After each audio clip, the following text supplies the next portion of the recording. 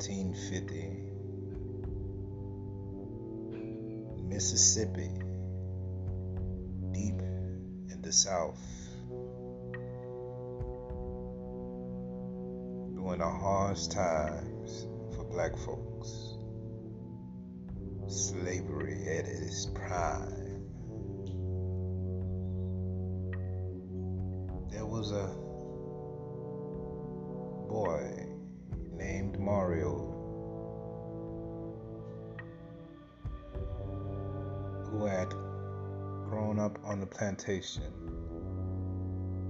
born into slavery.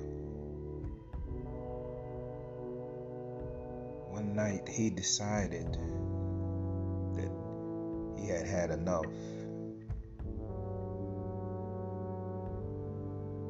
So Mario waited, and he waited, and he waited until the right time to try to escape to the north. Certainly freedom for runaway slaves.